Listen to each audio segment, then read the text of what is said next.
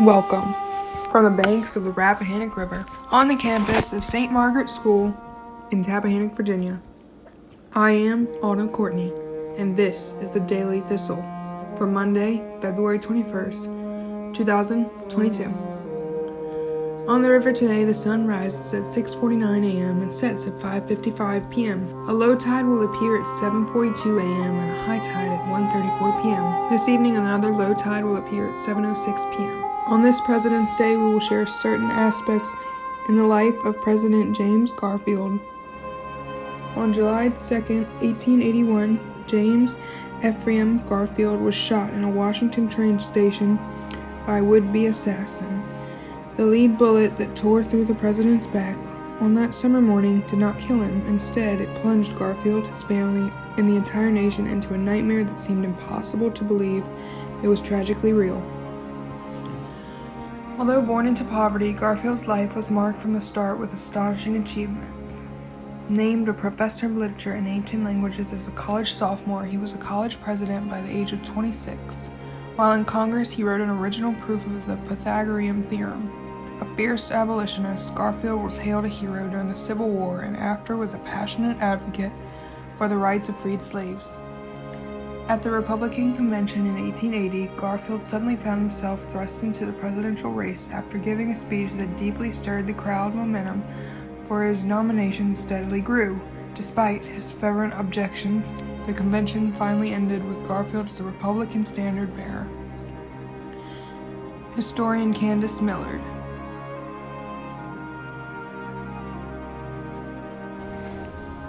In the 130 years since Garfield's death, his story has been largely forgotten. But even at the time, even though the entire nation, the entire world was watching, no one really understood what was happening. What began as a shooting became an incredible struggle for power and ambition. The result was the brutal death of one of our most promising leaders at the hands of his own physicians.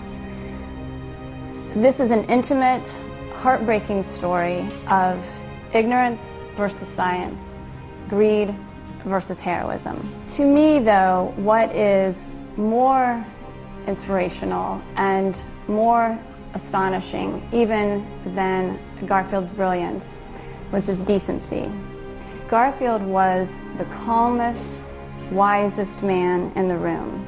He was a good, kind, honest man who was just trying his best. He was a real person, not consumed by ego and ambition, someone who was simply trying to do the right thing. Even after 17 years in Congress, in one of the most ruthless, vicious eras of machine politics, Garfield never changed.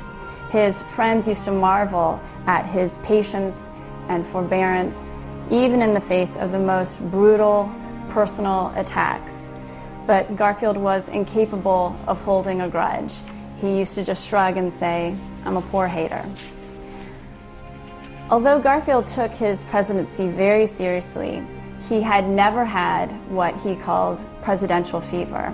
In fact, he never really ran for any office. People asked him to run, and he did, but he would never even campaign. He always made it clear that he was going to follow his own conscience and convictions, and if people didn't agree with him, they shouldn't vote for him. He said that assassination can no more be guarded against than death by lightning, and it's best not to worry about either. He walked all around the city by himself all the time. In fact, one night, he left the White House. He walked down the street to his Secretary of State's house.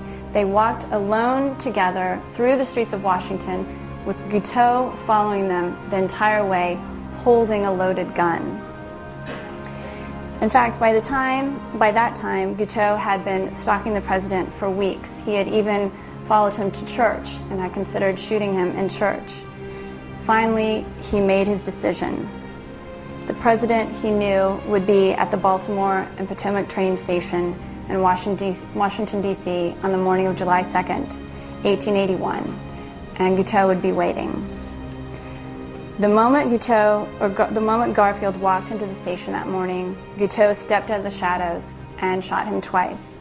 The first bullet hit the president in the arm. A second ripped through his back. By an incredible stroke of luck, however, Guiteau didn't kill Garfield. He only wounded him. The bullet that tore through his back didn't hit his spinal cord. It didn't hit any vital organs. Today, he would have spent a few nights in the hospital.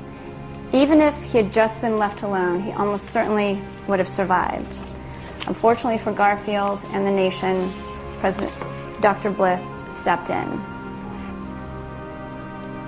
The renowned British surgeon Joseph Lister had discovered antisepsis, the prevention of infection by destroying germs, 16 years earlier.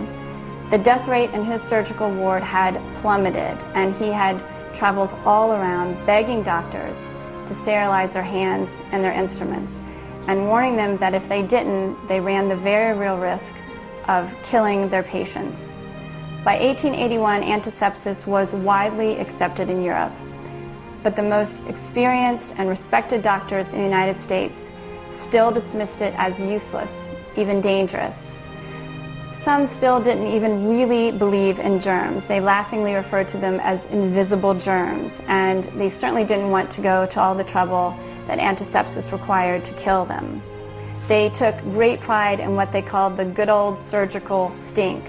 They would not change or wash their surgical aprons because they believed that the more blood and pus that was encrusted on them, the more experience it showed.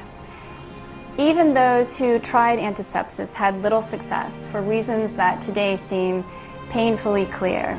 They would sterilize their knives, but if they dropped them during surgery, they would just pick them up and continue using them. If they needed both of their hands during surgery, they would hold the knife in their teeth and then use it. Even Alexander Graham Bell could not outrace the infection that was coursing through Garfield's body. The story, however, doesn't end there. Garfield's death brought about tremendous changes in medicine, in politics, in the fabric of our nation. As soon as Garfield's autopsy was released, the American people understood that their president didn't have to die, and they understood why he did. Bliss was publicly disgraced, and antisepsis was adopted across the country. Americans turned their rage and their grief on the political system that had encouraged a madman like Guiteau. Chester Arthur himself, who owed his entire career to patronage, signed the Pendleton Act, which was the beginning of the end of the spoils system. Garfield's death also brought the country together in a way that had not been seen since the Civil War. Lincoln's assassination had only deepened that divide, but Garfield had been the first president who was accepted by the South since the Civil War. He was accepted as a leader of the whole country, North and South, immigrant and pioneer, freedman and former slave owner. His death was their loss, and their common grief brought them together. In news from the BBC. BBC News with Chris Barrow. President Biden has agreed in principle to hold a summit with his Russian counterparts to discuss Ukraine. In a TV interview, the US Secretary of State, Antony Blinken, said President Biden was willing to meet Vladimir Putin at any time, in any format, if that can help prevent a war. Protests broke out in cities across Morocco on Sunday against rising prices and to commemorate the 11th anniversary of the launch of a major reform movement. February 20th was a pro-reform and anti-corruption group born out of the Arab Spring uprisings that rocked the Middle East in 2011. The Dominican Republic has begun the construction of a new barrier along part of its border with Haiti. The barrier will be much taller than the current fence and will be equipped with cameras and lights. The British entrepreneur and YouTube star Jamal Edwards has died at the age of 31. He was the founder of SBTV, an online urban music platform which helped launch the careers of artists such as Ed Sheeran, Skepta and Dave. And that's the latest. BBC News.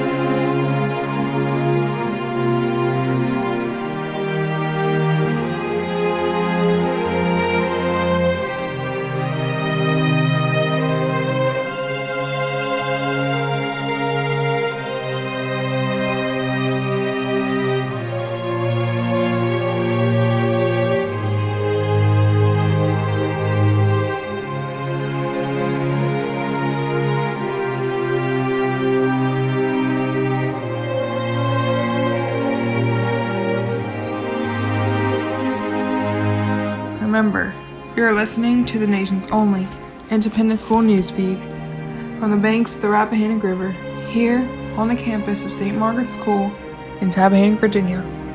I am Autumn Courtney, and this was your Daily Thistle. As you grow in age, may you grow in grace.